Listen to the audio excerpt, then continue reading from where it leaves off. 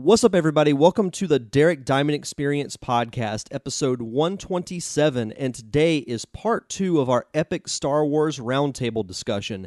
Adam, Josh, and Bill are back to talk more about the prequel trilogy, our thoughts on George Lucas as a director, the extended universe, The Force Awakens, what we want to see from the future movies, and of course, the ever-controversial Jar Jar Binks character. But before we get into that, let me tell you about my close friends, the Unicorn Wranglers. The Unicorn Wranglers are an indie rock band based right here in Pensacola, Florida, and they are very important to this podcast, and that's because they supply the theme music that you hear at the beginning and end of each episode. And the song you heard today is Twin Peaks from their album Murder Mystery Night, which you can find for free on Bandcamp. Just go to bandcamp.com and search for the Unicorn Wranglers, and you can get Murder Mystery Night for free. That's my favorite four-letter word, free. You can also get their EP Atomics on iTunes and Spotify, and be sure to follow them on social media. They're on Twitter and Instagram at UWranglers. Just search for the Unicorn Wranglers on Facebook, and check out their website, unicornwranglers.com. And without further ado, here is part 2 of our epic Star Wars Roundtable. You're listening to the Nerd Cave Network. Derek, Diamond Experience!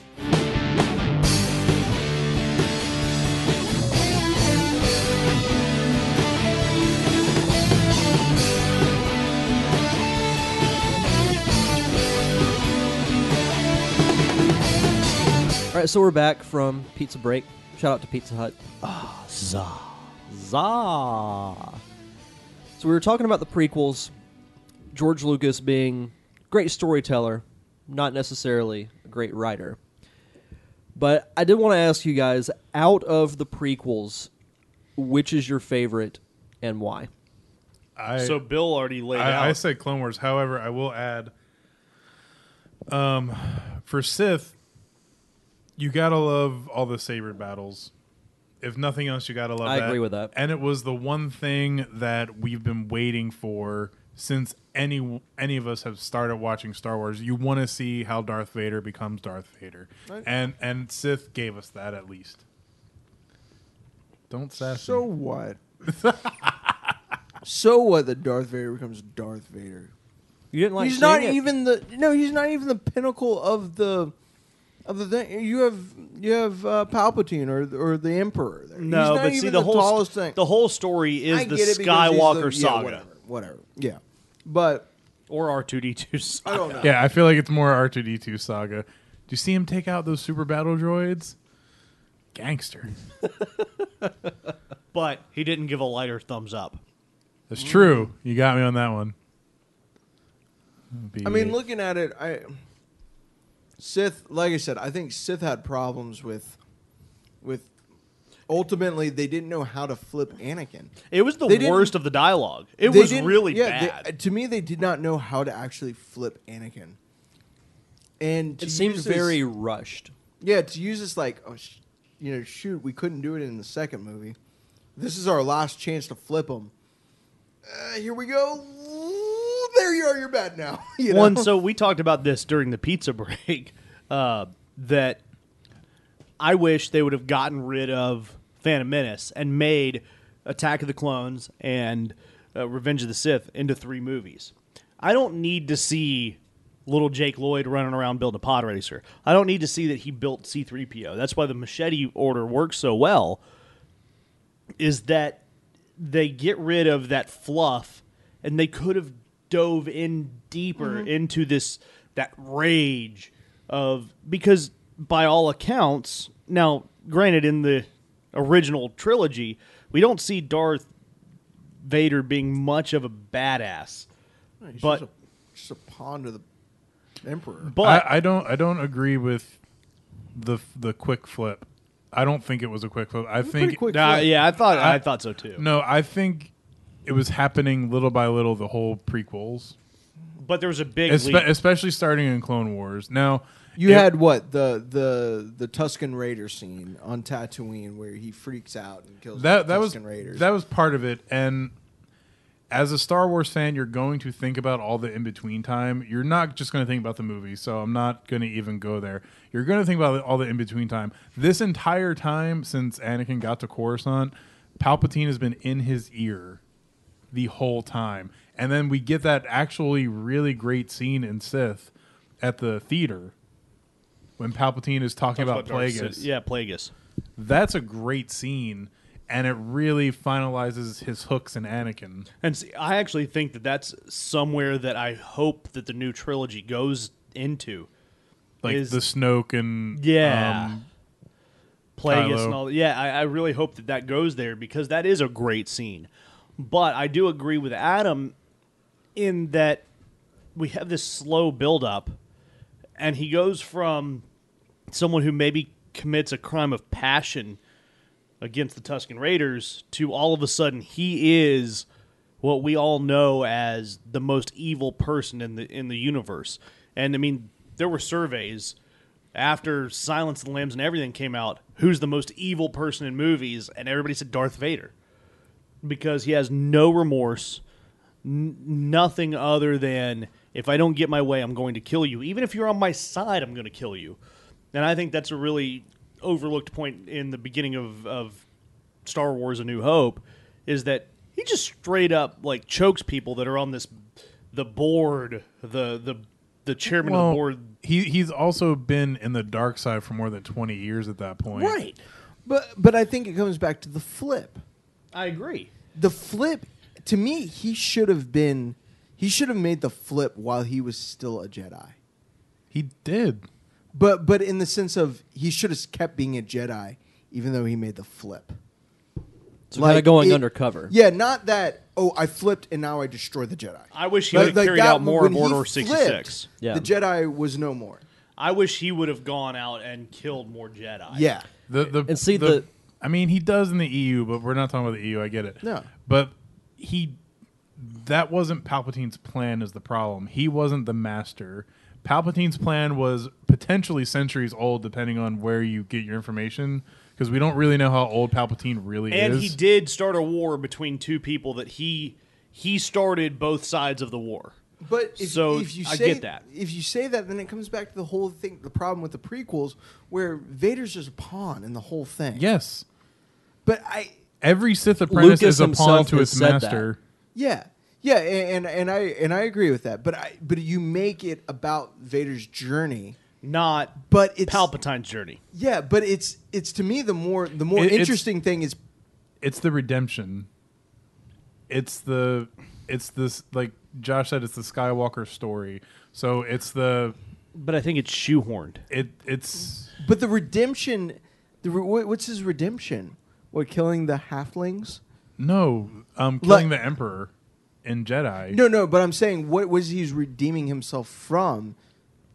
In the prequels, all it is he's there, and like I said, he's sitting there, and he says, no, the Emperor can't, or Palpatine can't die. He must stand trial. This is the Jedi way. This is it. He was doing that because he wanted Palpatine to teach him how to save Padme. Right, but he wasn't doing that. But then he kills Mace Windu, and he's I'm going to serve you, and I'm going to walk in there and kill a whole bunch of. To be fair, he didn't kill Mace. He disarmed Mace, and Palpatine killed him. But you don't see him as. Don't roll your eyes at me. I'm going to roll your eyes. That was very much roll eyes. That deserves a eye roll. But honestly, you don't see Darth Vader. He's just an accomplice. Yeah. And instead of the most evil thing ever, you see him as going, yeah, you know what? I guess this is what I'm going to do. Like, all right, yeah, I guess I'll kill some folks for you, Emperor. And so that takes the focus away from the Skywalker saga, if you will, and makes it, well, the first three are really about the Emperor, but it did make Darth Vader, so that's why we made these movies. It was the hook that was the...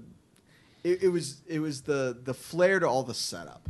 The first three movies was just a setup episode for A New Hope, and the nugget, the little candy at the end of the trail was you get to see Darth Vader. They put the armor on Darth Vader, right? Which was spoiled with the Yeah. I mean, the Padme thing doesn't even make sense. She's like sitting there all episode 2, like saying, "You're creepy. I don't like you."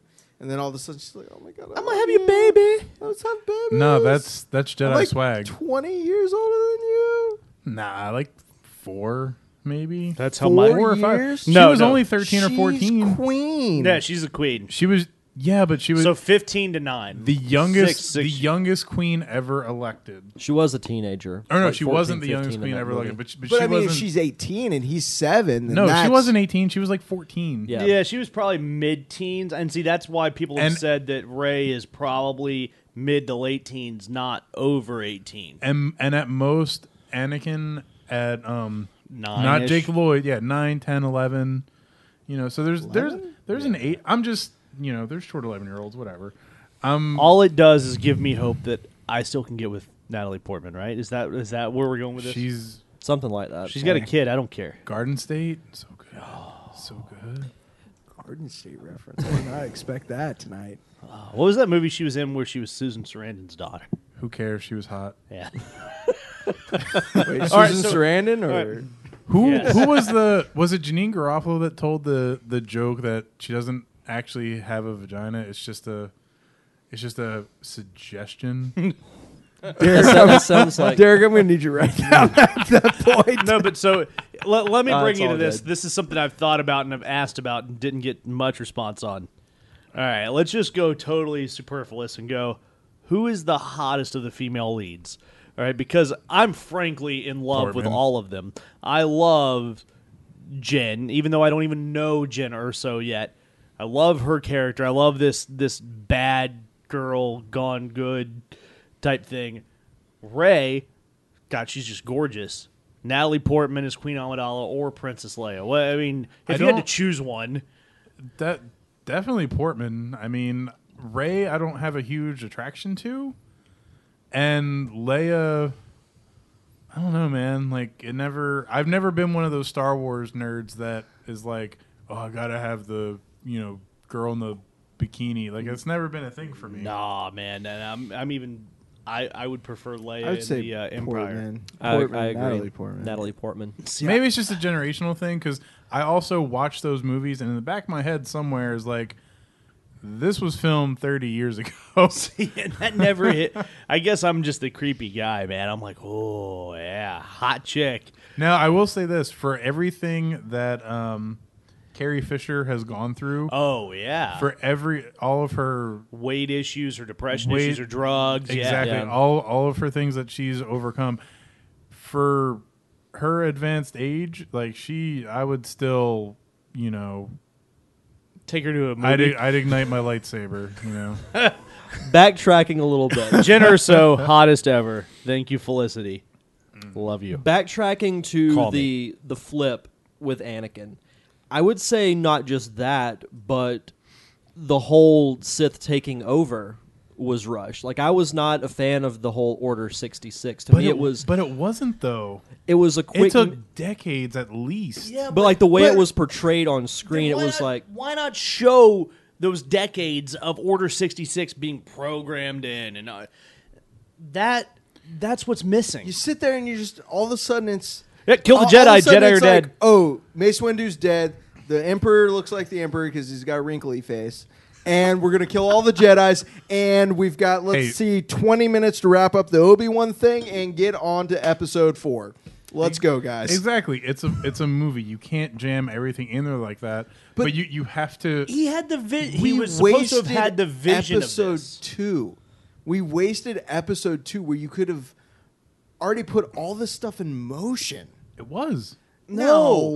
And so what that tells me though is that George Lucas did not have a full plan when he didn't. started. No, I agree with you, Josh. And that- He did that's not. what I'm it sure. says. I'm sure he didn't. But at the same time, he still had not. He still didn't. But the movies. I don't know how to explain it to you guys. It's just going to be a wheelie argument. Yeah, I mean, I just, like I said, looking at it, there's something that just didn't feel right about Maybe the it's flip. Maybe it's because I read all the expanded universe Maybe. stuff and I do all and I I've tried and when, so hard. Well, no one, and you don't to love Star Wars. You don't have to read every single book or comic. But when I watch the movies now, I have all this extra information in my head. So when I watch Clones, when I watch Revenge of the Sith, I see all this other Star Wars knowledge, but even without it, you do get little tidbits, and it could be more. And It could be a lot more. let me address though the EU a little bit. I tried. I really tried. The problem is too much. Well, and the quality of some of it is just crap. It is. And so any good content you get is just buried underneath some dude's nerd porn, that just happened to know somebody who'd publish it. And that's all it is like... There are some really quality books. At a certain point, you have to go for authors. Right. And I get that, but I've tried so hard to get into it. Like I said, I read Aftermath. Aftermath sucks. It's a terrible book. But I needed it so bad just to know what happened between Jedi and A Force Awakens. And I didn't... You didn't get it? I didn't get it. And I got a shitty story instead. I got this story of a failed admiral and a stupid pieced-together robot. That's what I got. There's, if I may recommend something to kind of expand on how Palpatine was able to do this, read the Darth Bane books. I've heard those are great. I've heard this. Those are some of the best, not just Star Wars books, because they don't feel, at least the first one, doesn't feel like a Star Wars story. It feels like a Sith story. And it's absolutely flooring. And I don't remember if it was at the end of the first one or the second one, but there are several passages which reference maybe quote unquote, it might take centuries, but the Sith will rule the galaxy. Should the Sith rule the galaxy? Now here's a question on the Sith.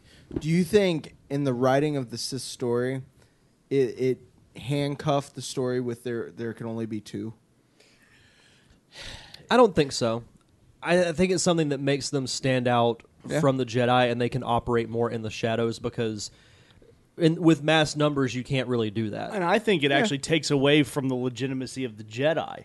The Jedi have this whole, hey, yeah, you know what? If you're good and you have the midichlorians, you know what? Let's go out there and swing a lightsaber at it. Mm-hmm. I honestly think that the Sith make it a special thing. Like, and this is what I'm talking about. This is one of those topics where, because I have all this other, EU knowledge, that I feel like I can't get into the conversation because it's like, well, that's true, but thousands of years ago. But you don't know all the ins and outs, man. But you didn't know about you don't know about the two Sith rule.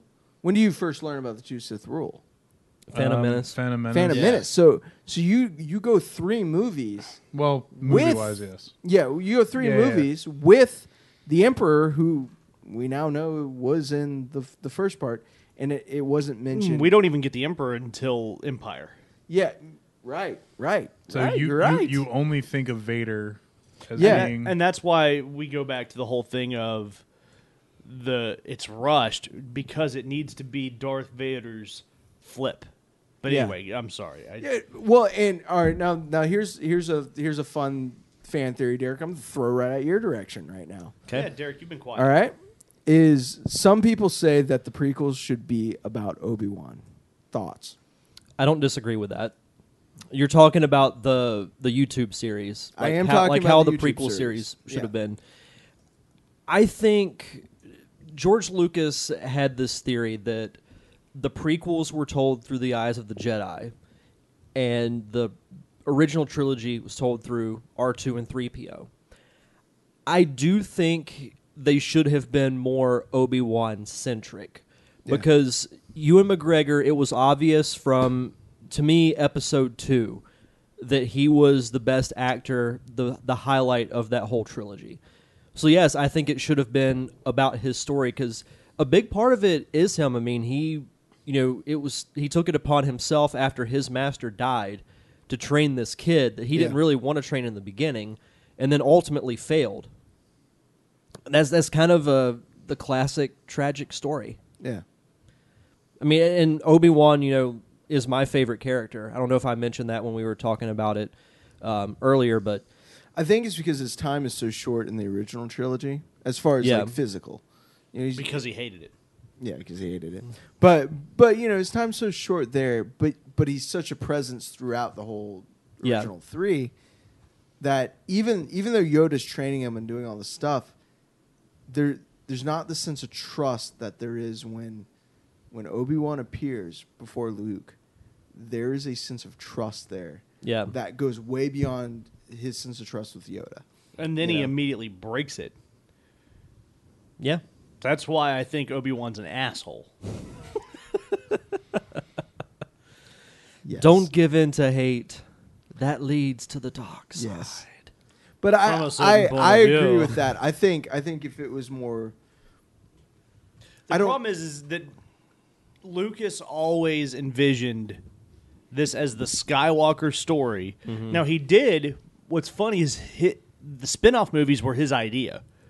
He loved the idea of we have the tree of Star Wars, so to speak. The Skywalkers are the trunk, and you have all these branch stories. It's a huge galaxy. It is, and I love that idea, and I hate that, and I can't remember the name of it, but there was supposed to be a live-action drama that was supposed to come out. There was a video game that got completely scrapped that was a great video game. 1313. That was at 1313. That looked so good. And so there's all that stuff. There's a lot of content out there that could have been legitimized. yeah. That was canceled when Disney bought Lucasfilm. It was in trouble before that. Yeah.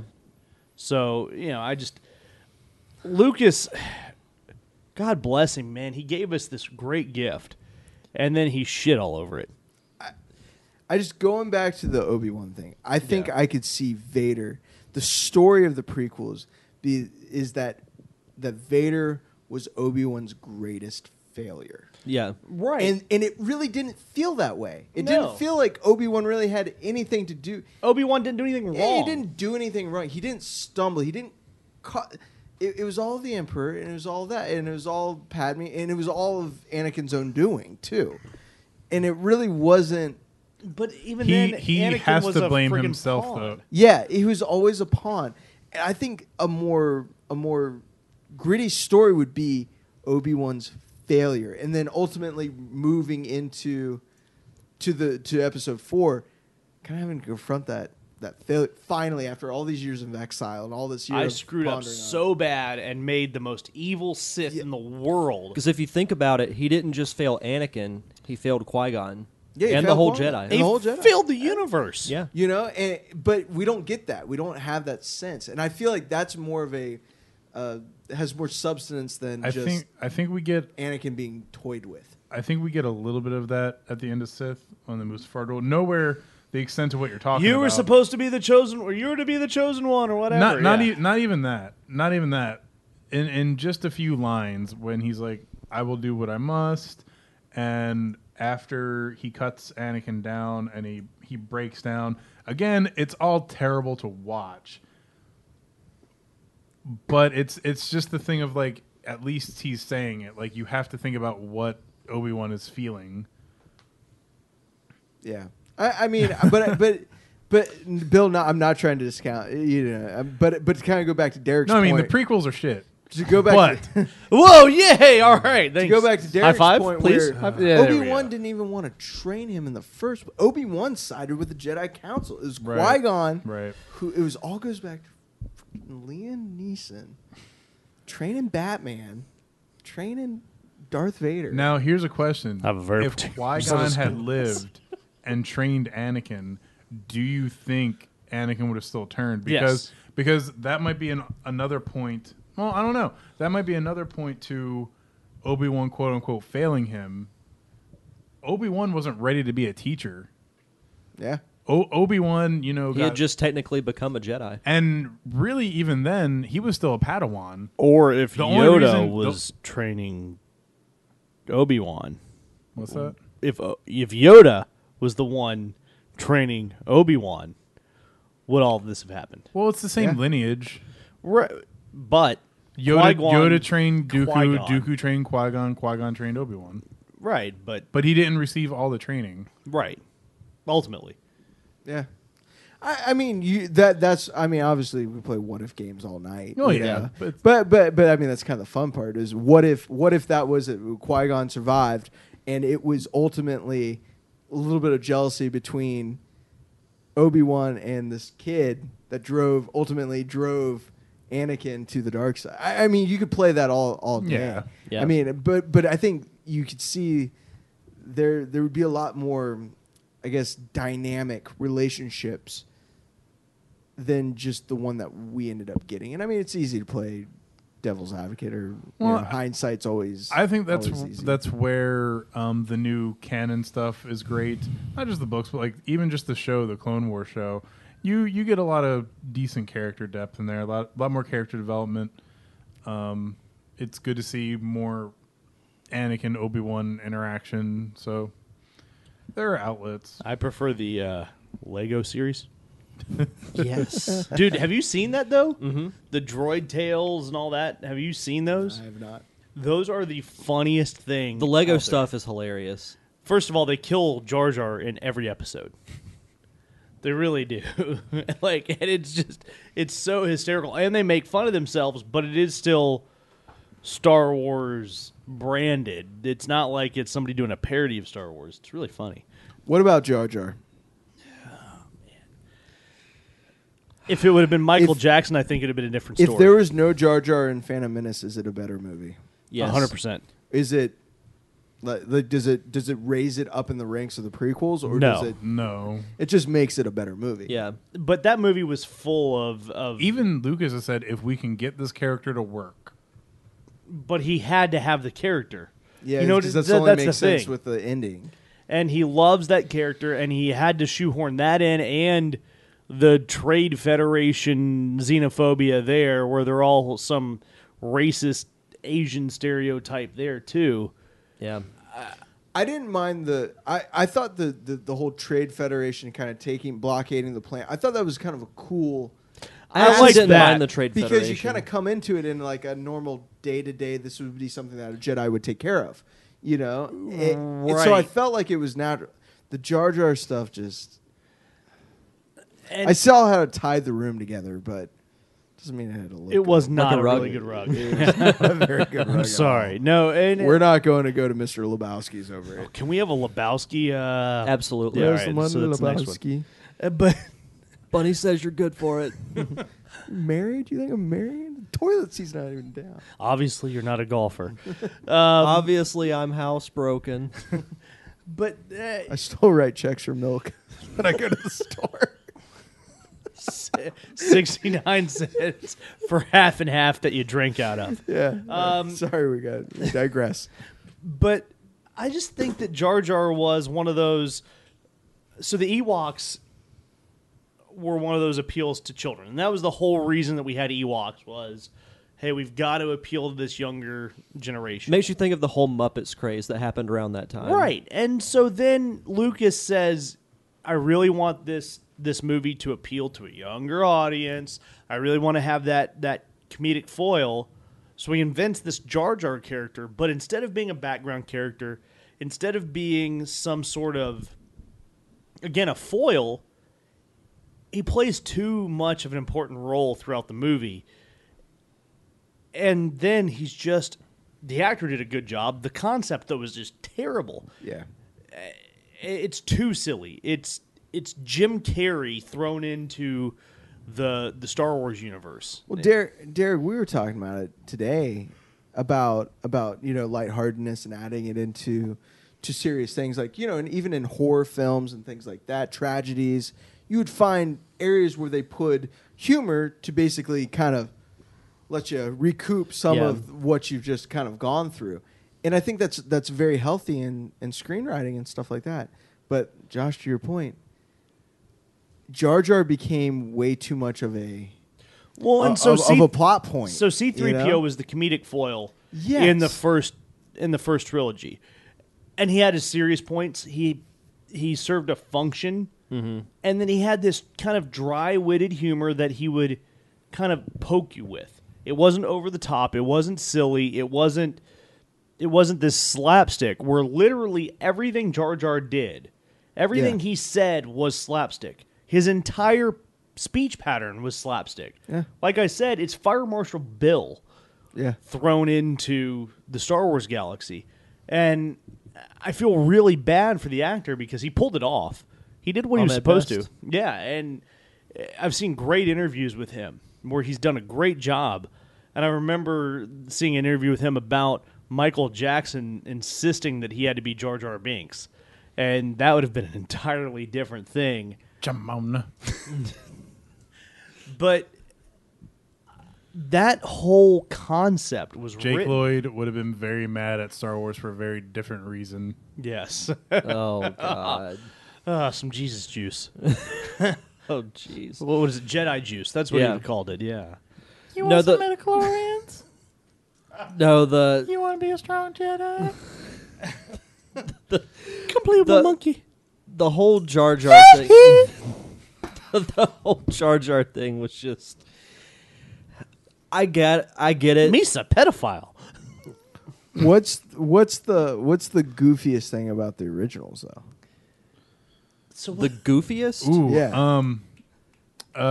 what's the nuts? The guards and Jedi yeah, those that Yeah. that get not The even guard Jabba's palace. Yeah, the ones that like after the Rancor is the killed, Rancor and they're like trainer. consoling each other. Yeah, the Rancor trainer. And so though I actually kind of bought into that because obviously if you're going to have this giant creature, somebody has to care for it. Just like if you're at SeaWorld and you have an orca, so what if the orca eats somebody? Somebody cared for that orca day in and day out. And now all of a sudden you had to put it down. Yeah. I kind of get that, but yes, it was the goofiest thing in the world is the guy sitting there crying over the Rancor.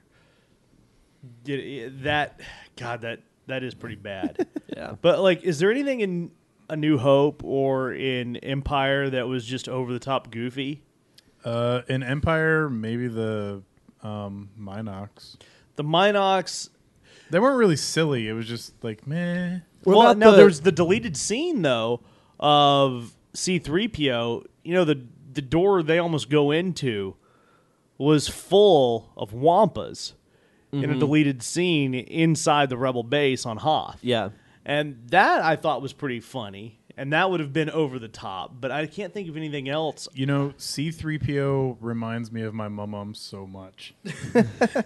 Right down to the way he walks. I want to hear this. It's, you know, how she's an older woman now, but even before when she was, younger, she always kind of walked kind of Gingerly. just kind of slow but gingered pace, and the mindset is very similar, kind of a, she's very, oh, what are you doing, hun? Oh, okay, and just always a little bit worried. And C-3PO is obviously like, we're not gonna fly into that asteroid field, right? Because there's space over there. Do you guys You don't need to go into the asteroid field, right? do you guys think it's weird that C-3PO is actually worried about itself? Like it's a robot. Yeah. But I it's very like I've got to protect myself. Like it's almost what is it? Sentient. Sentient. Yeah. I was about to say, like, it's having a sentient protocol droid. But I almost think, though, that that's part of why people developed protocol droids. And you Yeah. see that one of the first things you see in even a Phantom Menace is that protocol droids are kind of an essential tool. yeah. And that They have to even- communicate with the other machines. But to do that, it probably has to have some empathy. So Yeah. Well, and if you have a versus R2-D2, who's just a sarcastic. if you have a protocol droid with you, even in that like type of setting, if it's worried about itself and it can compute all the dangers, then it can relay those dangers to you where you might Right. not be able to compute them. I feel like that's You I feel like maybe that's a program though where it it can compute all the different dangers and odds, but I don't think it's really concerned about itself. I think that's a program that it's worried about its masters. Yeah. But it plays it off as it's worried about itself. Yeah, I would agree to that. That's why I'm actually really excited to see this K2SO Yes. in Rogue One. That's actually probably the thing that I'm most excited about is the anti-C-3PO. Now is He it has that like really dry, dark sense of He's an humor. Imperial droid. An Imperial okay? droid. Never mind. I was Maybe- saying, is it the same one from Maybe Clone Wars very that Tars-like. would help the? Maybe Very, so. very Tars-like. Very Tars-like. Okay. I want to go back. Tars. I want to go back Come to on, Force Tars. Awakens Come on, Tars. for a second. I'm spinning in my chair. Yeah, right let's now. go back there. Before I forget about this. I guess I'm kind of the keeper of the expanded universe on this roundtable. Yes, you are. And I want to take the time to say how much I appreciated JJ's expanded universe throw-ins. One of them, the big one being Ben. Now, for those that don't know, there was a Ben Skywalker. Right. And, spoilers, he did turn to the dark side, if I'm not mistaken. Or no, Wasn't Luke in... the chick was a redhead of some sort, wasn't it? Mara Jade. Mara Jade was Luke's wife. That's Thank you. that's the hottie. Give us Mara Jade. There wasn't time to, because Adam, to your point, they didn't take the time to flip Anakin. And to their credit, they didn't try to force a Mara Jade Luke kind of thing. Maybe we'll get some of that in 9 and 10. Or 8 and 9, rather. We're going to get 10, yeah. Maybe we'll get some in 8 and 9, but they went with a relationship that was already established. Han and Leia. And, they have children. They have 2 or 3 kids. But Ben is also recognizable. You know what Ben is from. Right. And I liked that throw-in of, we're going to call this character Ben, who has these other dark side issues. And just the way he mashed it, I thought worked really well. And on top of that, in the Yuzan Vong books, Chewie dies in the first book. Fans wrecked shit over it. And obviously in Force Awakens, they flip it to where Han dies. And there's reasons why it's better for him to die. But again, Harrison Ford going, I don't want to yeah, that being the big one. I don't want to do another one of these weird space movies. What the hell is this crap? Yep. Give me back my family. Do I have a whip? No. All right, I'm out. Yeah. Can I jump from a waterfall? I didn't kill my wife. Still, that's a great movie. Oh, it is. But yeah, when Han Solo screamed out Ben over the chasm, Yeah, it gave me chills. I agree there, and that's why I think. And It's it's like he's named Ben. Really? like might as well name him Lester. Yeah. Pete. what are we doing here? Well, kind of going off of that, let's dive right into Force Awakens. Yeah. Disney bought Lucasfilm. They announced, we're going to do a new trilogy, which I thought would never happen. Yeah, no, I was and if it figured happened, I would have been one of those. I have to watch this crap, but God, I gotta watch it. Yeah. And then when the first teaser came out, I remember It it was hit Black hooked. Friday, and I remember The internet broke. Well, I remember being in the mall, doing some Black Friday shopping, and going, oh my God, it dropped. My wife going, what dropped, what broke? I ran to the food court and sat down and watched the trailer probably 15 times in a row. And then Chewie, we're home. No, but that wasn't in the original that teaser. was the second teaser. I remember sitting in the mall and watching it a few times, and then all of a sudden I hear like 4 tables down, a black stormtrooper? No way! I'm going, what? Oh, God. And so I knew I knew what a big deal it was. And I downloaded the trailer and watched it a lot, trying to figure out what was going on. But here's the question. Did they do it? You know what I mean? You have to sit there and go, all right, where is it ranked in all 7 now Star Wars movies? And did they do what they were supposed to do? Kind of carry the torch, move it away from the George Lucas era, fix all the wrongs of the prequels, and launch us into this new Disney world where they want to make Star Wars the new Marvel, where they can make 100 movies, hey, spin off here, spin off there, here's the main tree. We're going to make an Iron Man movie, so we're going to make an Obi-Wan movie, but then we're still going to make some Skywalker movies. So did they do that? And what were your feelings on that? I think they accomplished everything they wanted to. I have mixed feelings on the basically having a Star Wars movie every year. Part of me is against it because everyone can attest to how special it is. Doesn't matter how much it sucked. Whenever you saw there was a new Star Wars movie, you felt something as a nerd. As a Star Wars fan, it was rare to have a Star Wars movie, and you understood how special it was.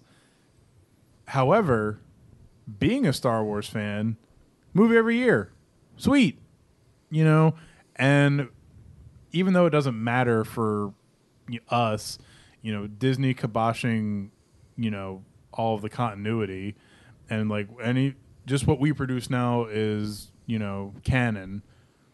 Okay, make all this content then that we all love. And I think they're headed in the right direction there.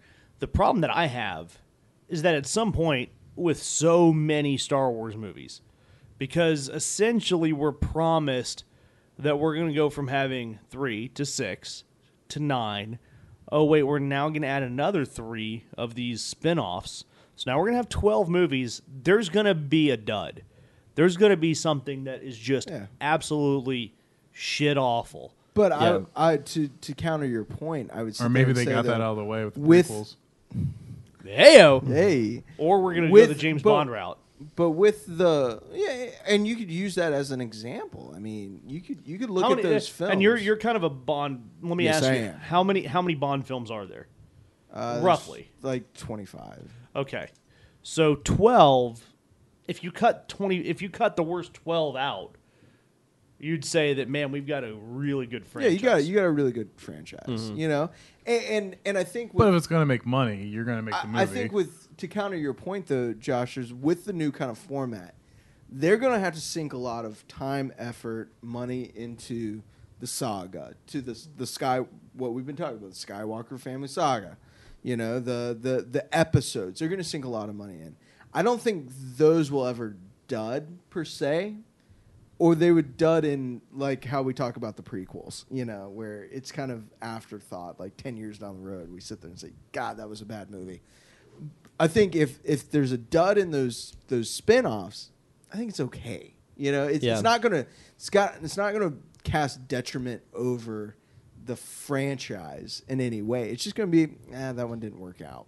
But they have the unique ability to kind of hold true and say, we're going to take our time with the story, but we're going to make some money, and we're going to give fans a different look at the galaxy with these spin-offs. If they don't work, it's not really the end of the world. We're kind of doing it, for me, it's not going to hurt Disney in any way. Yeah, we're kind of doing these for fun and to make some money and to give some fans a different look at the universe. But do you, I put this to you guys, do you think, while it might not hurt, do you think, like, it'll inflate it and devalue?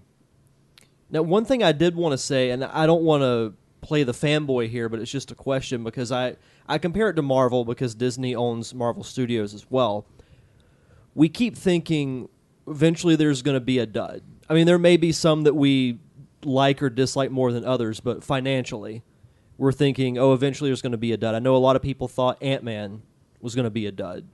It made money, and it was critically received well. Ant-Man was a good change of pace for the Marvel franchise. And you can say financially there hasn't been a Marvel dud yet. The same thing could happen with Star Wars. I mean, we could say, this spinoff probably won't be that great, but it could still do well. Every big movie will always be the quote-unquote best movie in the world. Well, and opening weekend, it's not a real title. Disney made a calculated effort, and this is going to be kind of something that drives, and this is why TV's actually gotten so good, is that mid-level films have gone away because of Disney's model. Disney owned a lot of these side studios, and the side studios were given enough money to make a quality picture without it being an indie film, and make a picture in it. Okay, it made a profit. Disney made a concerted effort when they bought Marvel, when they bought the franchise of Star Wars. They got rid of all these side studios. I don't know if you noticed, there's no more Touchstone pictures, and there's no more of any of that stuff going on. There are major studios. Disney got rid of all the stuff that's not a safe bet.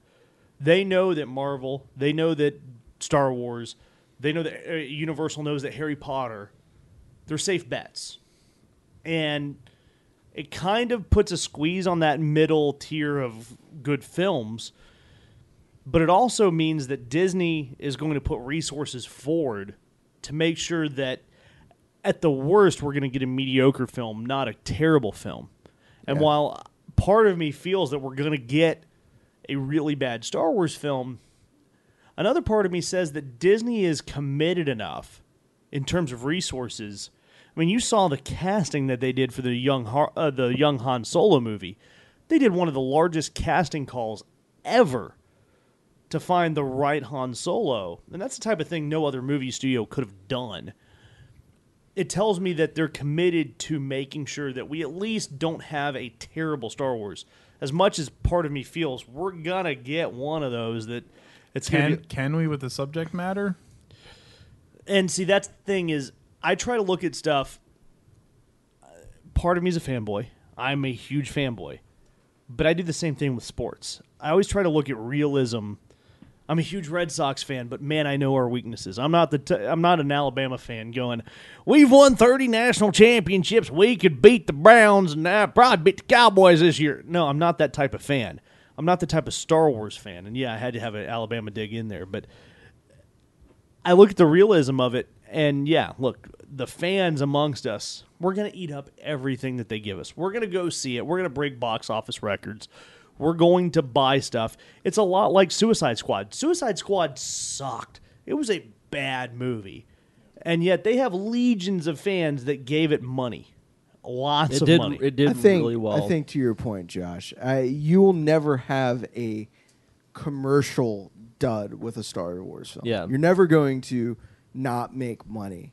You're That's going to true. just have critical duds where the critics aren't going to like it. The fans might not take to it. And you can make the argument that there's already been duds in the franchise.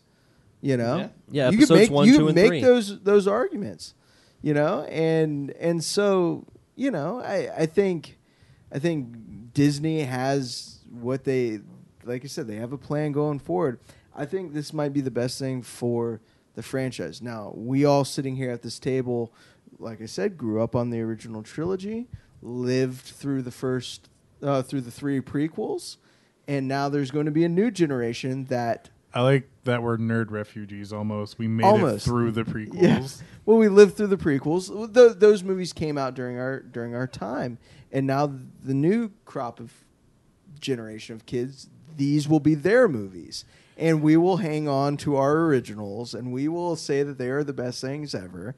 But I do honestly believe that the movies that they're going to make will, I think, way down the line overshadow the originals.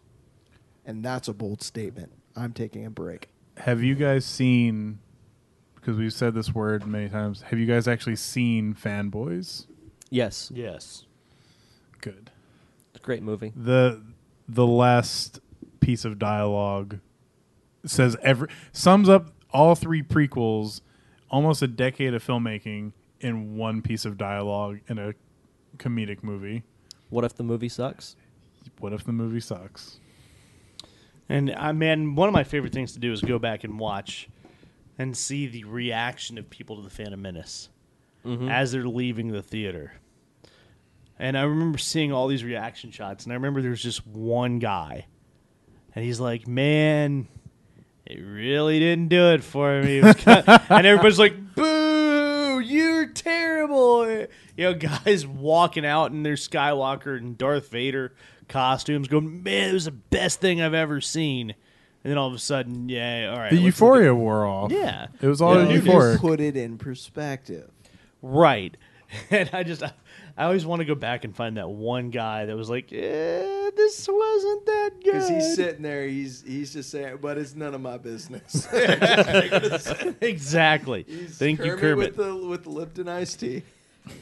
kind of going off of that, there's a documentary. It's one of my favorites I've ever seen. It's on the original Episode 1 DVD set. It's called The Yes, Beginning. The Making Beginning. of yes, So good. very good documentary. So good. The ending is, I think it was it New York or L.A. where they had the movie premiere. It was LA. LA. Yes, that is correct. No, it wasn't even there. I don't think it was Chinese. I don't think it was. God, I don't even remember. I can't remember where it was. I don't but think it was the Chinese, but it doesn't matter. It was. Yeah.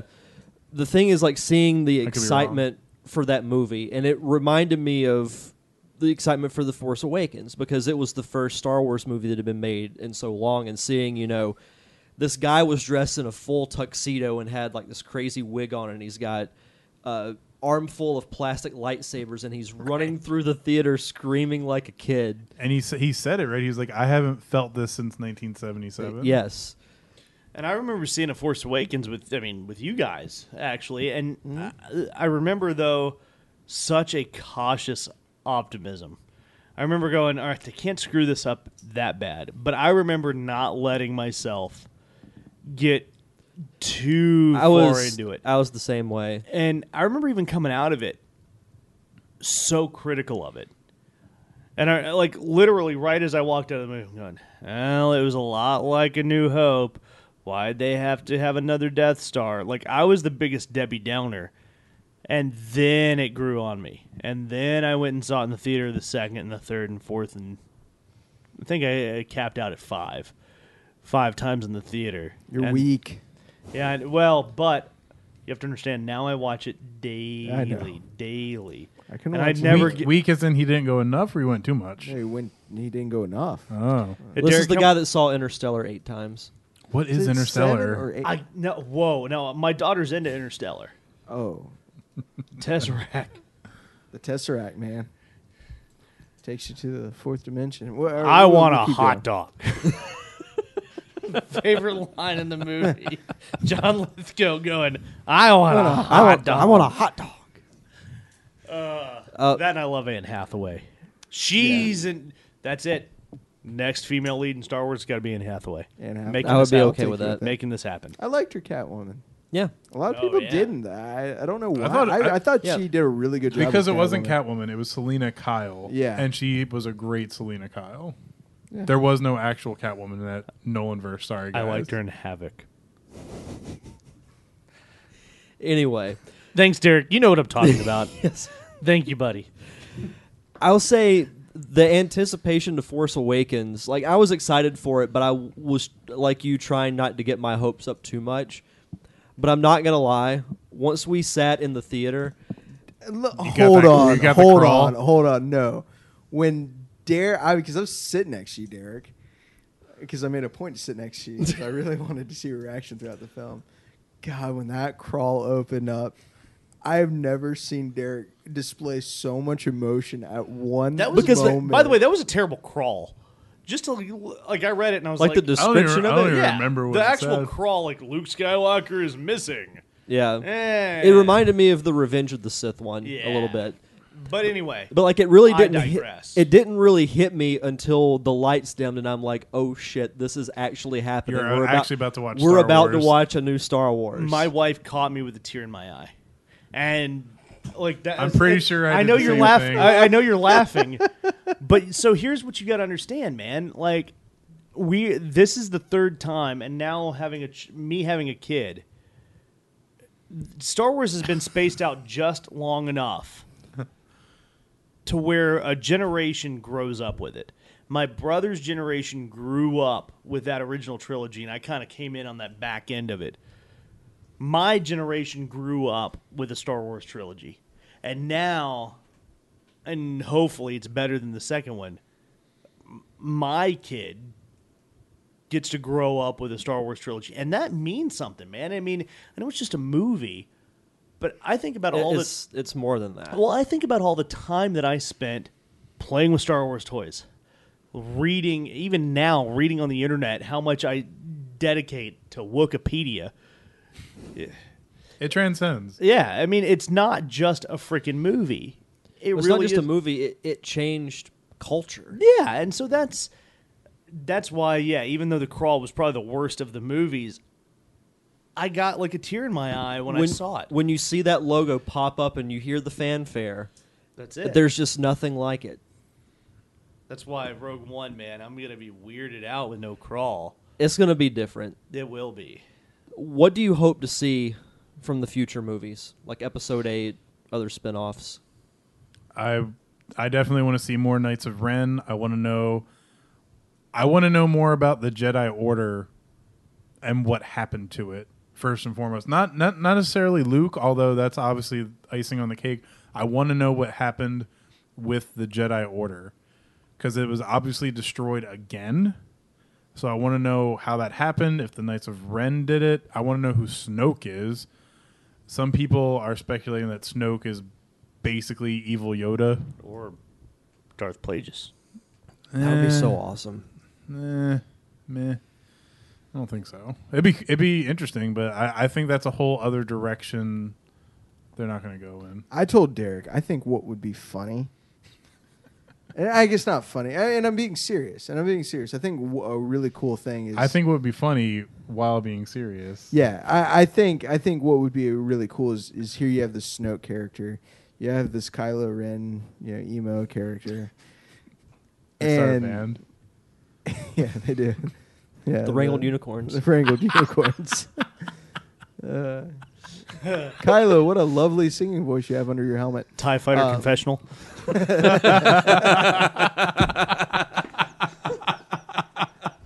But Best name ever. But I would like to see like them get together and then the Sith come back and be like, dude, you guys are just fanboys. Kill Snoke. And the Sith take over, and Kylo's like, "Oh, I love you guys." Oh. And they'd be like, "Okay, you guys are cute, but this. You guys are just pretenders, basically."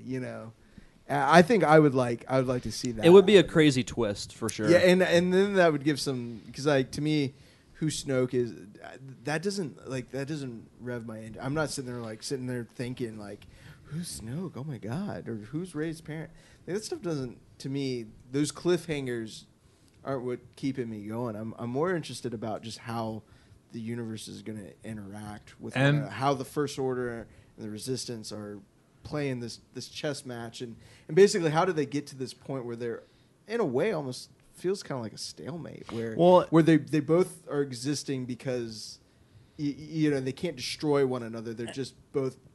And coexisting. If you think about it, though, this is the most even both sides have been because Starkiller Base and a large chunk of the Republic have been destroyed. Yeah. And so now it'd be a perfect time for the Sith to move either way, it's a great evening out point. Yeah. And now what I'm looking forward to, like you said, Bill, I want to know more about this Jedi mythology. I don't want midichlorians. All right, Luke's at the first Jedi temple. Who was the first Jedi? Where did we get that? I know there's some stuff out there in the EU. Yeah. But I want to know where this came from, what this is, who's the central character in this Jedi religion. What's Luke been doing in exile? Right. What the heck has he been doing just sitting there by a campfire, maybe with R2-D2? It's called TiVo, guys. And Pornhub. He's got that mechanical hand for a reason, He's just catching up. He's His going hand, through his DVR. His hand has Wi-Fi hotspot. He watched all 10 seasons of Friends in a day. I'm actually doing that round right now. Oh, there you go. Nice. The one with the mechanical hand. There, for what Adam was wanting, there is support for that. All through Star Wars stories, there's always been another pocket or two of Sith around. And I mean, and it's the balance of the Force. Yeah. And that's the thing is the Force always, and so this is kind of the whole thing. The Force looks for balance. It doesn't look for good to triumph over evil. It looks for balance. And so it looks for these times where, all right, we got some Sith, we got some Jedi, and that means essentially we're going to end in the middle. Lucas borrowed from a ton of different religious aspects. Oh, yeah. Shogun, samurai. Right, but one of the things is that yin yang, and you remember from like being in the 90s, the yin yang, everybody wanted to draw it. But one of the whole concepts of the yin yang was that, number one, when you spun it, it became gray. So that means you got evil, you got good, and each of them has a dot of each other in it. So even the good is a little evil and the evil's a little good. But ultimately, it's all the same damn thing, and it all is a wash. It's all even. And I kind of see that as where Star Wars should go. I don't want to see good triumph over evil. I want to see that you can't have good without evil. You can't have evil without good. And I kind of want to see that stasis point. And I know that's not going to be satisfying to people, but I think that's kind of, if you're going with that mythology of who the Jedi were and where the Sith came from and that kind of origin, you have to end up with this, stasis of, well, you know what? You really can't have good. You don't know what good is. You don't have a scale of good unless there's evil out there. Yeah, No, that's a very good point. I know. I think it would be cool to also see, and kind of under your point, Josh, is taking a look at the Jedi and taking a look at Even the Sith. even the Sith. What do they do? What do we know about do? Sith training? And is the Sith really that bad? Or Jedi really that good? Jedi are not really that good. Sith I feel like they're pretty bad. Sith can be that bad, but at the same time, I've seen things and read things where like I've seen things, man. Yeah, heads explode. Like I don't know. I would just like to know. Astro droids.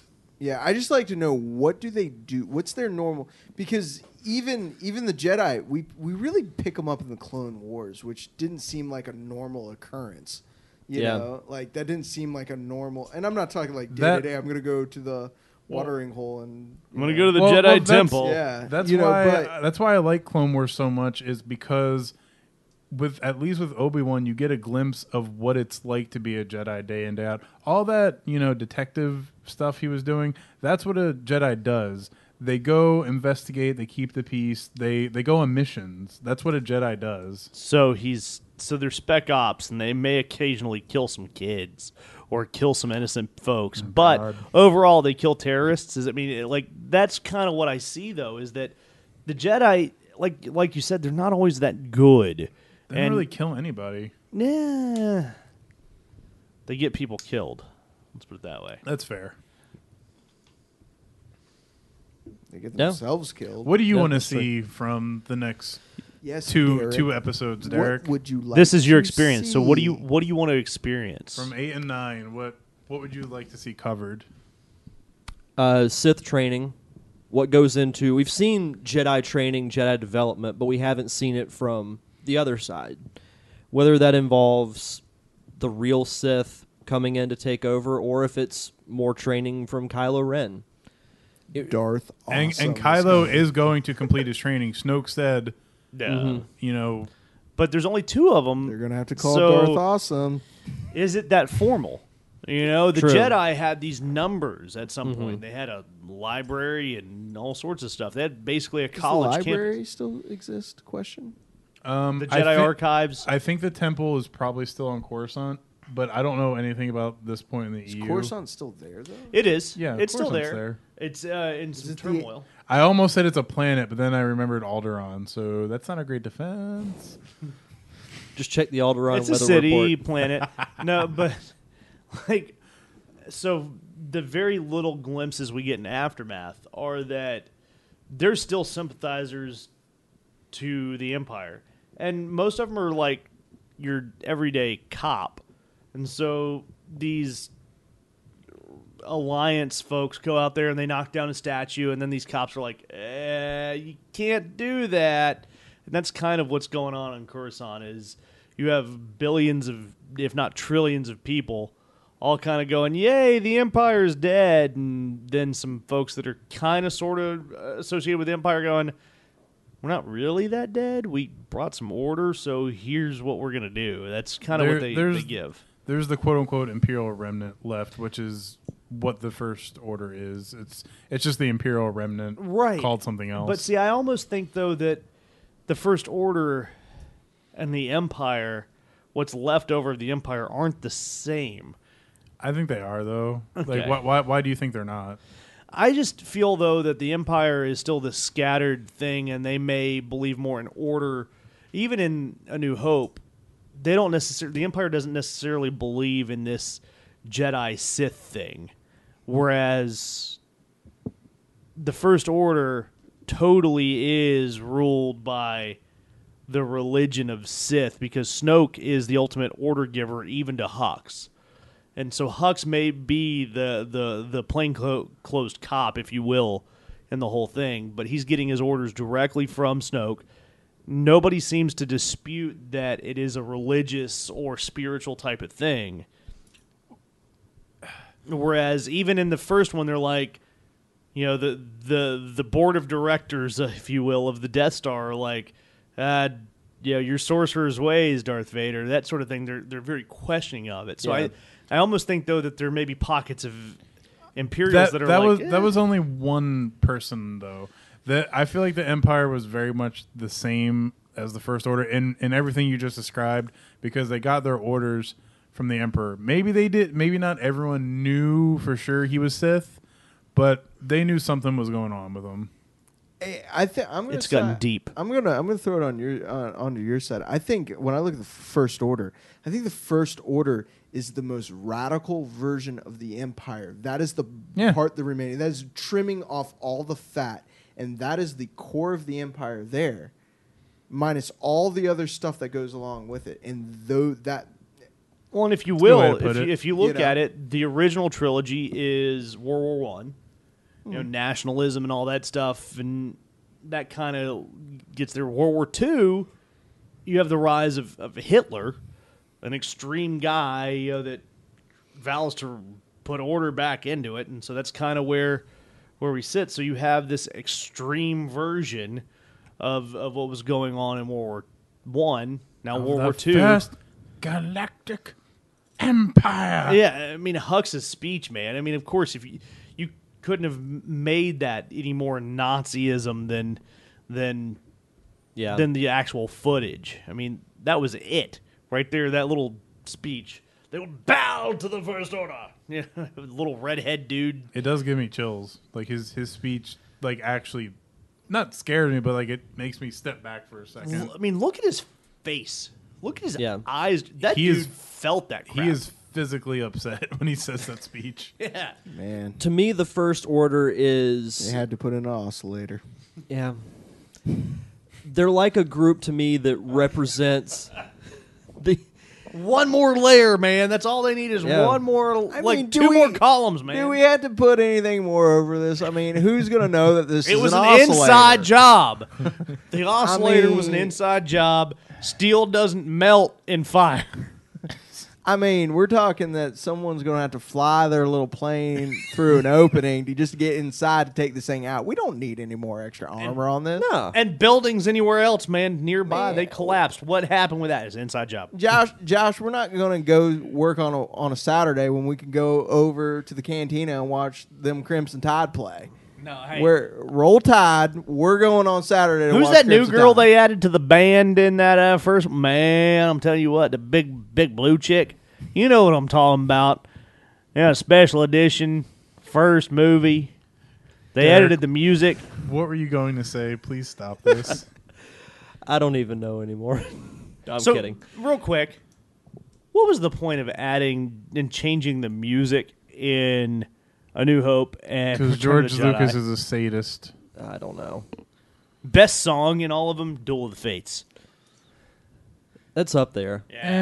Yeah, it's definitely up there. Imperial March, yeah, Duel of the Fates. That's iconic.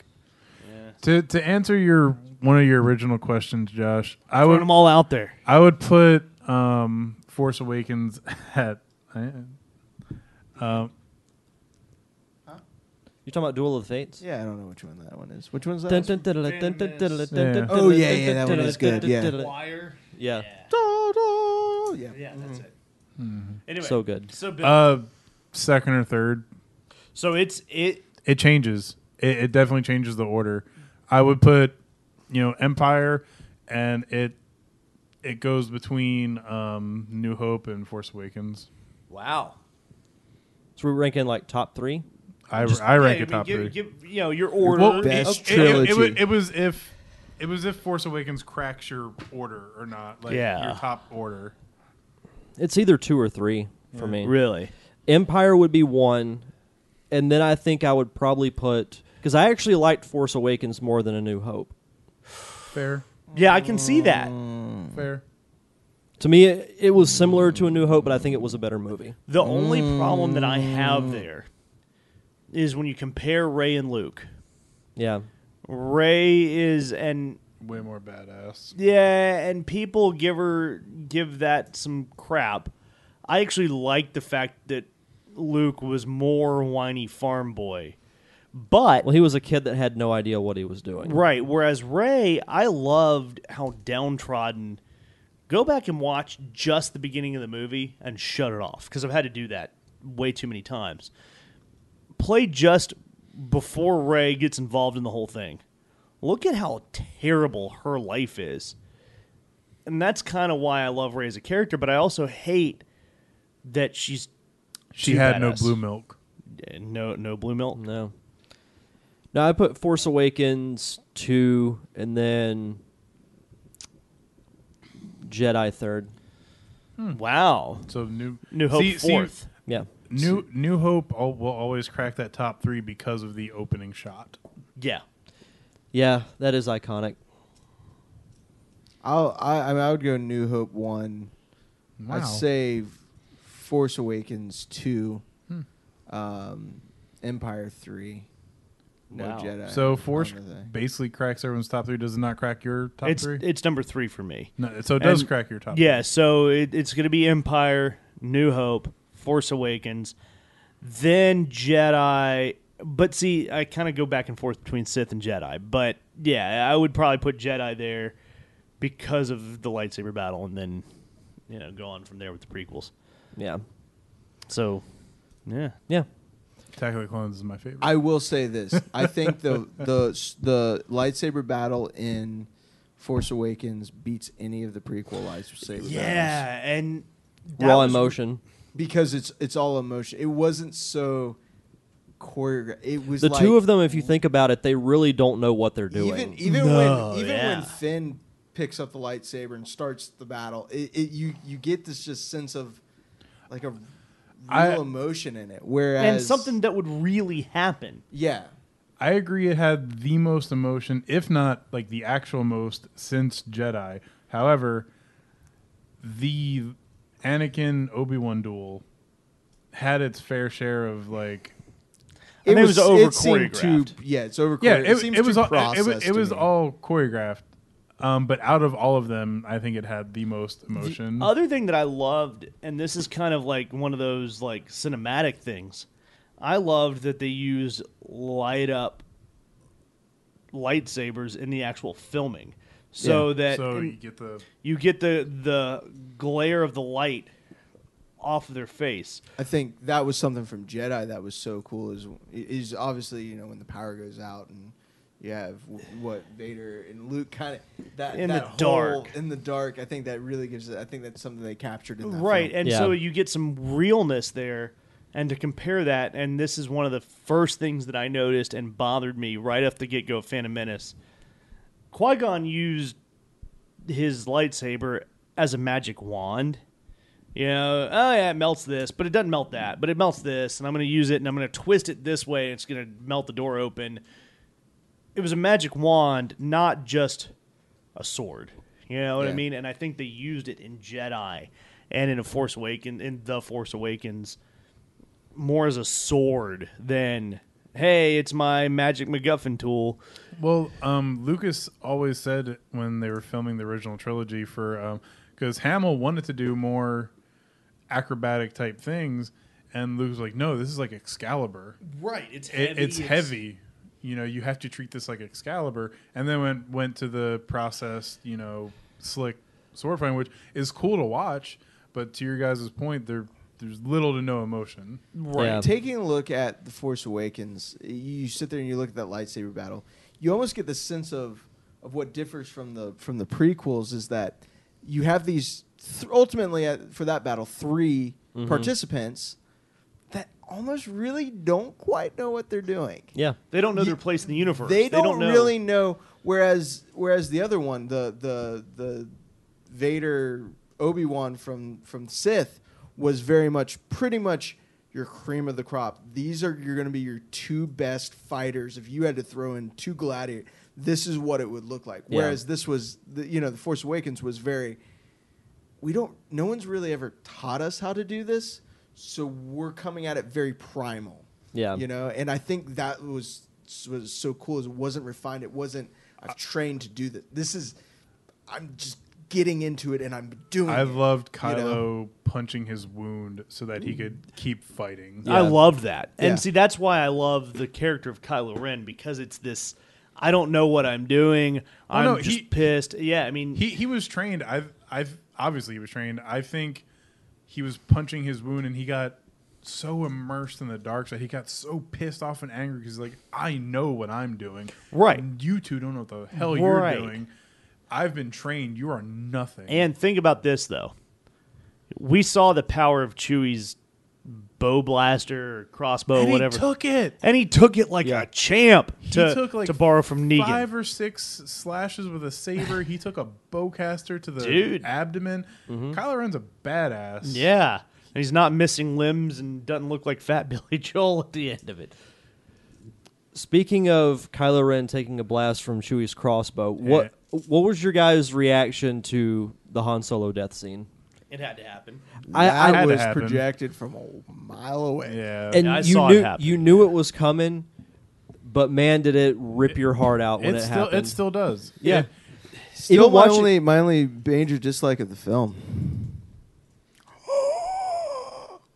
No, see, to me, though, so the worst part about that movie is Harrison Ford's acting. It's atrocious. And you could tell that he could give a... Better than the originals. It is, and it's terrible. He could give a crap less about being in that movie. And maybe it's because he broke his ankle or whatever it was. Well, no, because he's always been kind of... I've never understood his attitude towards his success and fame. He always, like, curses himself for his fame or whatever. Like, dude, you got to be Indiana Jones, Han Solo... But why does he want to? Why does he have this desire to still be Indiana Jones but not Han Solo? I couldn't tell you. I have no idea. And see, that's the thing is he's always wanted. He's never liked the space thing. And I remember one of the interviews where Daisy Ridley's talking about, all right, I went to Harrison Ford and said, all right, you did this for 3 films. How do you fly the Millennium Falcon? And his answer was, I don't know. It's all fake. Make it up. I don't care. And it tells me a lot about he didn't care about that character. And so if you go back and watch it, he versus Carrie Fisher was invested in it. I don't think Harrison Ford was really invested in it. I think he was kind of like, all right, cool, kill me. All right, that sounds great. Let's get this over with. I have no doubt in my mind that part of the agreement that happened to him coming back was that he'd be killed off. Yeah, and so that's why Because I saw he From a wanted Mile that to Away. happen in Empire. Yeah. He wanted the whole freezing and carbonite thing was a plot device to be able to not bring him back. Yeah. And the money is eventually what brought him back. And I have a feeling that's what brought him back for episode 7. I just throw a bunch of money at him. and when he died I was like, well, that makes sense because It makes sense for the story. It makes yeah. sense for him as a person outside of the movie. So it's fine. See, I liked him in the film. I thought he lent a perspective that you could step away from this whole grand adventure to kind of slip back into normalcy. I That liked was cool. that. That was- And to me, that's what I liked about it. I thought he was funny in it. I thought he brought that same kind of Han Solo charm to it. And I think he was a lot like he was in the originals, And I think some of it is that I don't really care kind of aspect, that the nonchalantness too. But I think also some of that might be Han Solo. It could be. character. And at the same time, too, I don't know who you'd give credit this to, maybe JJ. on top of all that, he managed to also slip in the Obi-Wan dying mentor role. Yeah. Yeah. That was just another reflection of A New Hope. The mentor dying. Exactly. Just every stanza rhymes. So one of the things I had not heard, but was brought up on my Facebook post, was that the theory was that Han Solo was the one that hit the button on the lightsaber and killed himself. Meh. I don't think so. I don't see it, but I just wanted to bring that up because it was there. I can kind of see that he was sacrificing himself to bring more humanity to Ben, but ultimately I see that as Ben ending that internal conflict. I think you're exactly right that that's what it was, because I'm pretty sure Kylo actually voiced that the conflict was over. Yeah. And he had referenced the conflict the whole movie. It's an interesting notion, to think about, like, oh, well, he killed himself for Ben, but why? Why would he kill himself? He was trying to save his son. Leia wanted him to bring his son home. Right. And he went onto that scaffold or whatever to do that. And if you look at his face when the lightsaber's activated, he's shocked. Yeah. He's actually surprised. He's like, oh, well, shit. That didn't work. And he falls, However, I loved Leia's reaction. It was kind She of could like feel a through the result. Force. She could feel through the Force.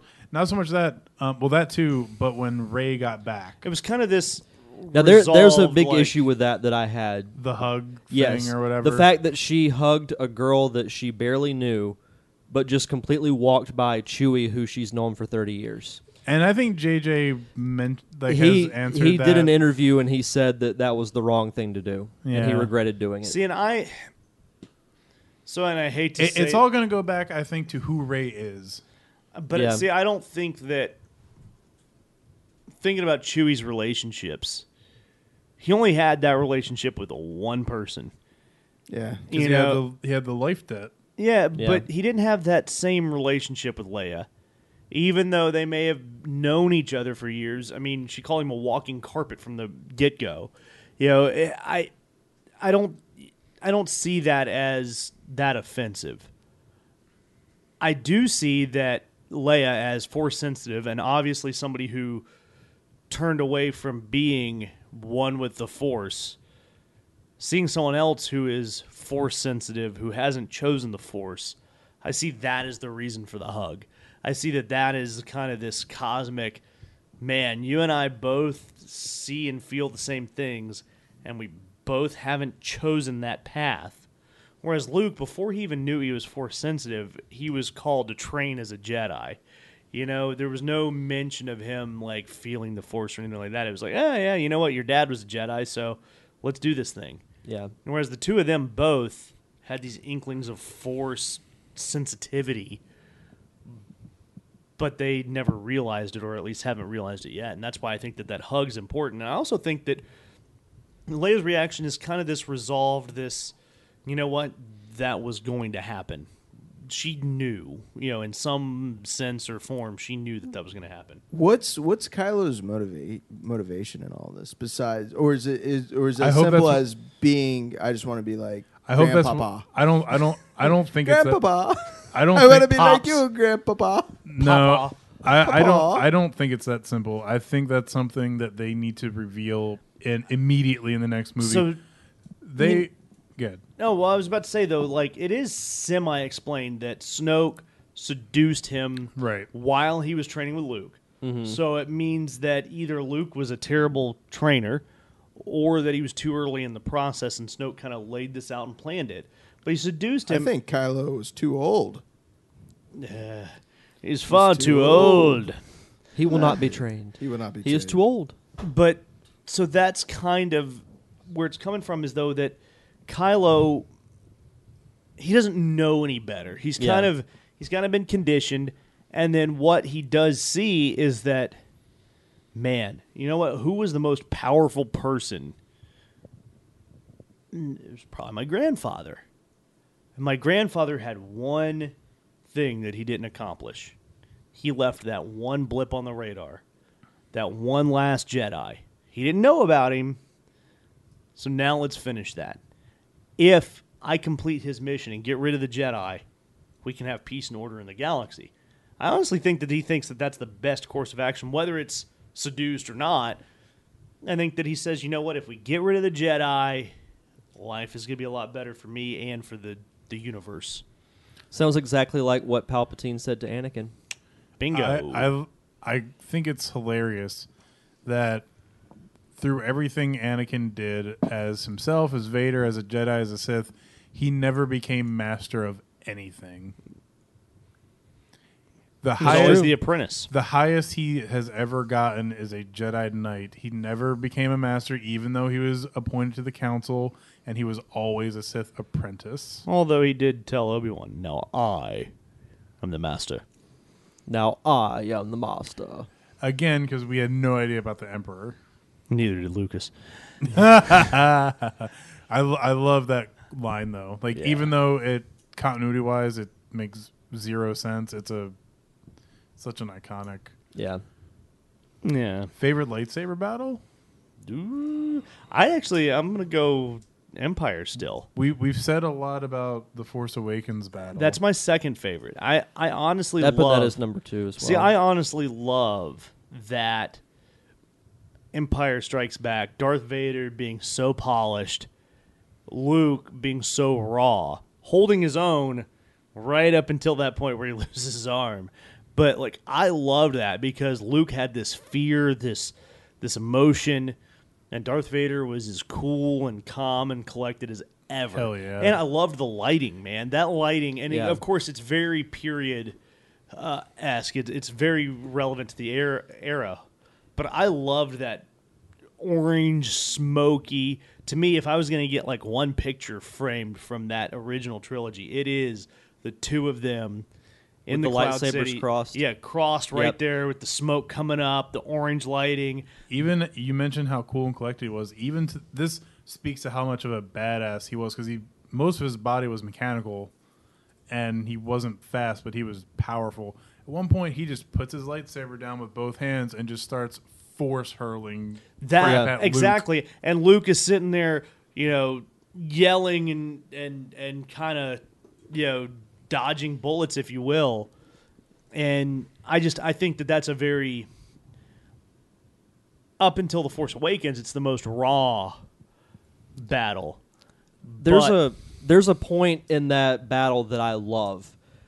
Up until they're fighting on the bridge right before Luke gets his hand chopped off, you can tell that Vader's kind of toying with him. Yeah. And then Luke's on the bridgeway and everything, then he goes back through that door, and then you can see Vader flips a switch like, okay, now it's time to get serious, and then he just goes on the attack. And see, to me, my favorite part is when Vader thinks that he's got Luke right there in the carbonite, and then Luke jumps out of it, and Vader's going, oh, this is what I'm doing. Okay, well, all right. Well, this guy, and to your point, it's one of those, well, crap, I've really got to step up my game. Yeah. I haven't done this in a while, but I love it. Impressive. Most impressive. Which I think it's impressive that we've actually held back as many quotes as we have. The reverence. Ancient weapons and hokey religions are no match for a good blaster at your side, kid. I don't think it is. Anyway. Yeah, I do like my blasters, man. I mean, So uncivilized. Do stormtroopers carry them? No. I mean, and the Empire had their choice. Hey, let's give you a sword, or let's give you a blaster. Yeah. Even blasters. My favorite would be Luke versus Vader from Return of the Jedi. And close second would be Rey and iconic. Kylo from Force Awakens. It's iconic, especially with the score. Like, Yeah. I've never heard. Correct me if I'm wrong, but I don't think I've heard that score anywhere else. In the Especially saga. when the choir comes in as Luke goes on the attack after Vader says the line about Leia. Mm-hmm. Like, you just see the tease of Luke slipping and taking, his dad's place. It's just so good. That'd be my favorite. The score, it kind of reminds me of the RoboCop score a little bit. After he takes Vader's arm. Mm-hmm. What? We went RoboCop. we That's went something I haven't RoboCop? thought of in a while. Sorry. The score, not Yeah, the, no, but I mean, like, not in the that movie. of all the things I've thought of, I didn't go back and go, you know what, the RoboCop score. No, I mean, and that's what I love about you, Bill. But I like didn't think of it. Sorry. But Continue, please Bill. continue. Just the taper off of the score after he cuts off Vader's arm, and you see the. Now in hindsight, it's almost a Joker face because it's Hamill, so you associate Joker with Hamill now. Just that scrunched up grin of satisfaction he has, and the score tapers off of like, Luke's fucking lost it, Luke's fucking lost it. No, that's what I'm going to sing every time now. I like the Force Awakens one. I think might be my favorite. Jedi's got a good one. I actually still like the Phantom Menace one, The mall that fight? was really good The too. mall fight. just because everything led up to that moment. Because you got a little bit of the tease of Darth Maul on Tatooine. It built very well up to that moment where You know he was well trained in the Jedi arts. I'm not sure, but he was well trained in the Jedi arts. The only problem I have with that is I would have loved to have seen either Obi-Wan or Qui-Gon, probably Obi-Wan, be less choreographed. Yes. One of them needed to stumble around. I loved seeing Darth Maul being like, I'm the badass, look at me. And I'm not gonna lie, each one of you guys shit your pants when he brought out a double. Oh, absolutely. Lightsaber. I did not see that coming. I don't know if it was in the trailer. It was in all the trailers, and that was I don't know. I the didn't see the toys came and trailer. see. Like I was one of those people who I still do. Even Force Friday for Rogue One, I went out and got the toys. So there was a Force Friday for Rogue One. It was Rogue Friday or whatever, and there was like 25 people. Toys R Us was the only one open. They had 6 of each item, and the first 6 people bought every single one of them. But I got a free Funko shirt. I got for Force Friday for Force Awakens. I got from Toys R Us the exclusive Kylo Ren poster. Yeah, they gave me a poster, but I don't think the poster survived. Oh, Yeah, but I got the free Funko shirt, and that Yeah. was it. Yeah, Can't complain about free stuff. no. they apparently for Force Awakens had a distribution problem, and earlier that day the manager had to go to like a Mobile store or something and get more product. The problem with the Toys R Us one was that they were sent 6 of all of the exclusives, all the good stuff. Sounds like the mini NES. Yeah. Yeah. I was hoping there would be another release for Black Friday for that. Yeah, we won't get into that on But this episode. yeah, so far I'm good to go with all my Black series. That's the only toy I still collect. But anyway, Last question to round up this round table. Square. We are at the round table again. We're It back. is actually round. It's always been round. Well, I mean, yes, this table has always been round. Eddie's but gonna premiere in like less than a quarter of this episode. I'm sorry, Eddie. we Is that love his name? Eddie. There's something I can't. Yeah. It's on the tip of my tongue. Freddie. What does Star Wars mean to you? Oh, man. Like I said earlier, I grew up with it. And it wasn't, at the time, I thought it was just a movie, a set of toys. Because I also loved Teenage Mutant Ninja Turtles and WWF at the time. But there's a definite, like, passing of the torch from my brother to me to now to my daughter. And I didn't realize it until I had a kid. And I had a kid that maybe it was forced, maybe it was accidental, whatever. You guys all right over there? Sorry. Did you break a chair? No, the chair's already broke. It's bent in the hair. It was the pizza. No, but like seeing the oh, man, that sounds dangerous over there.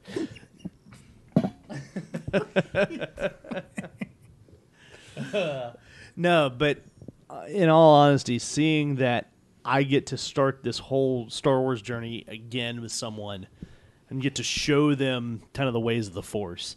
And it's so funny, too, because we had a BB-8 birthday party for my kid. We had just today in the mail, someone sent us our 4th BB-8 Christmas ornament.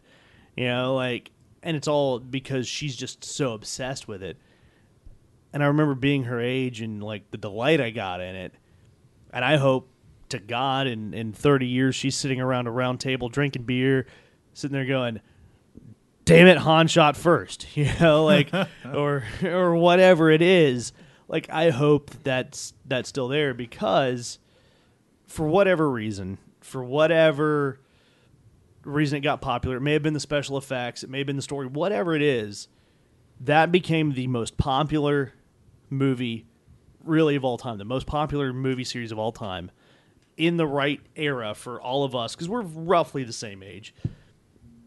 And then it's kept going at an appropriate pace to keep us interested. And so, to me, there hasn't been a point in my life where I haven't had Star Wars.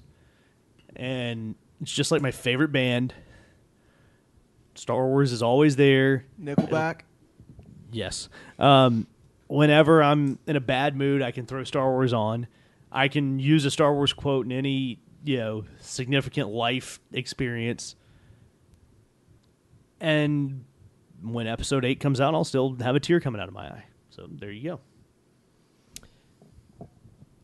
I think for me, Derek, it's fantasy. That's what it is. It's not. Is this real life? Right? It's a little Bohemian Rhapsody. It's a whole nother world that not just that one person ultimately came up with, but so many people have put so much effort into creating.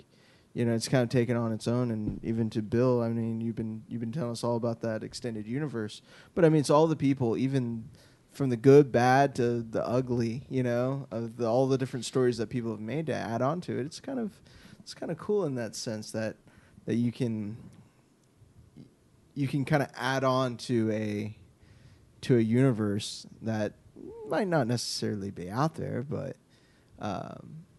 you can make it as real as possible, and kind of take you away from the universe that we live in right now. So I think that's what it means to me is that kind of ability to create a whole new world, and even though someone has already created so much in it, still create more.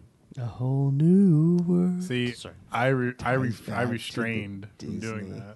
Ties back to the Disney podcast. Star Wars is family and adventure in a galaxy far, far away.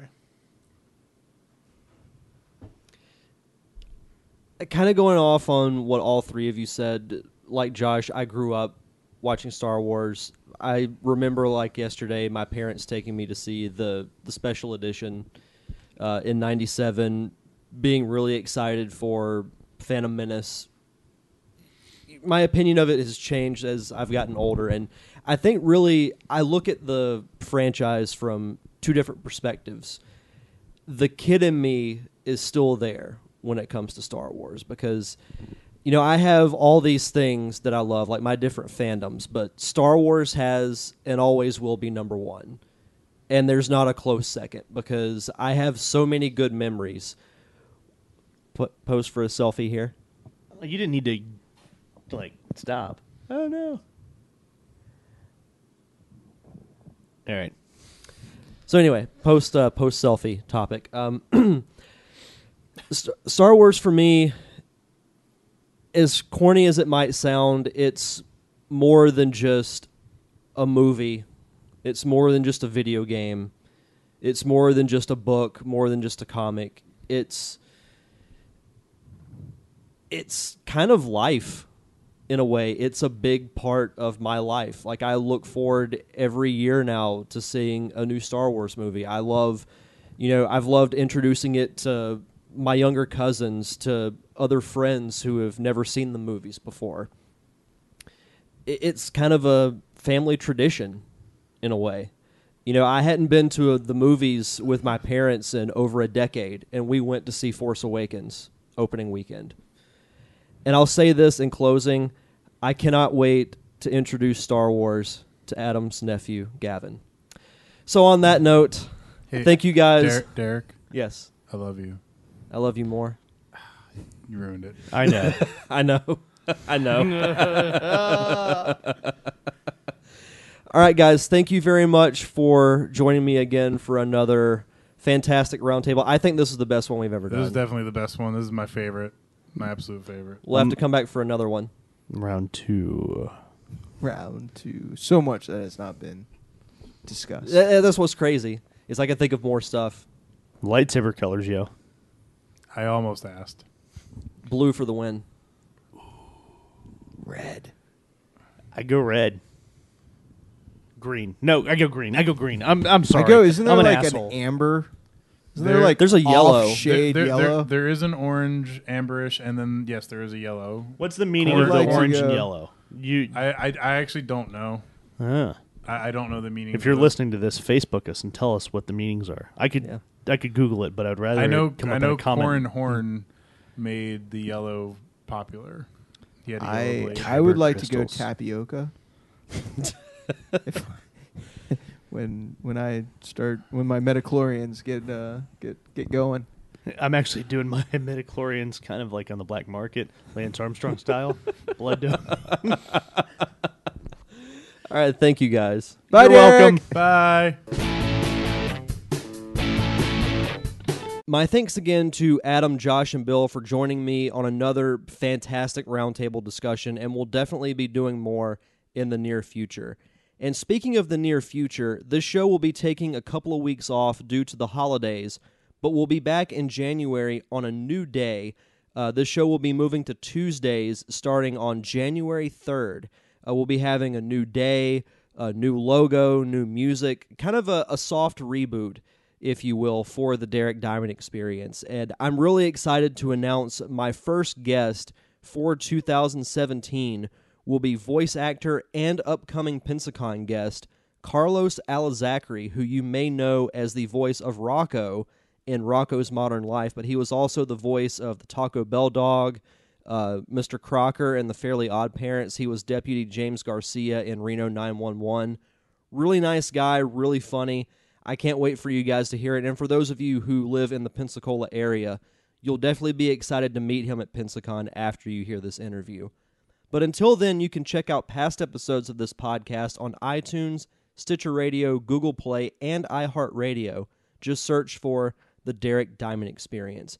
If you want to follow me on social media, my Twitter page is at Derek_Diamond. The show page is at DDE_podcast. And you can also search for The Derek Diamond Experience on Facebook. And that's all I've got, so enjoy the rest of your week. Have a safe and fun weekend. Go see Rogue One. Don't post any spoilers online for those who haven't seen it.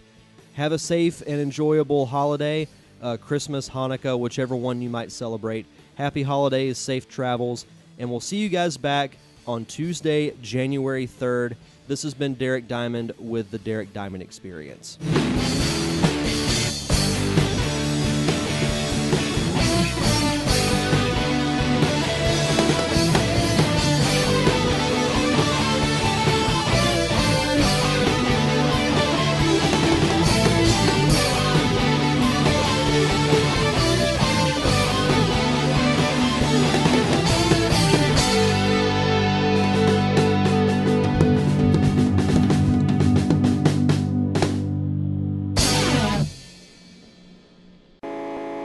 You've been listening to a Nerd Cave Network production.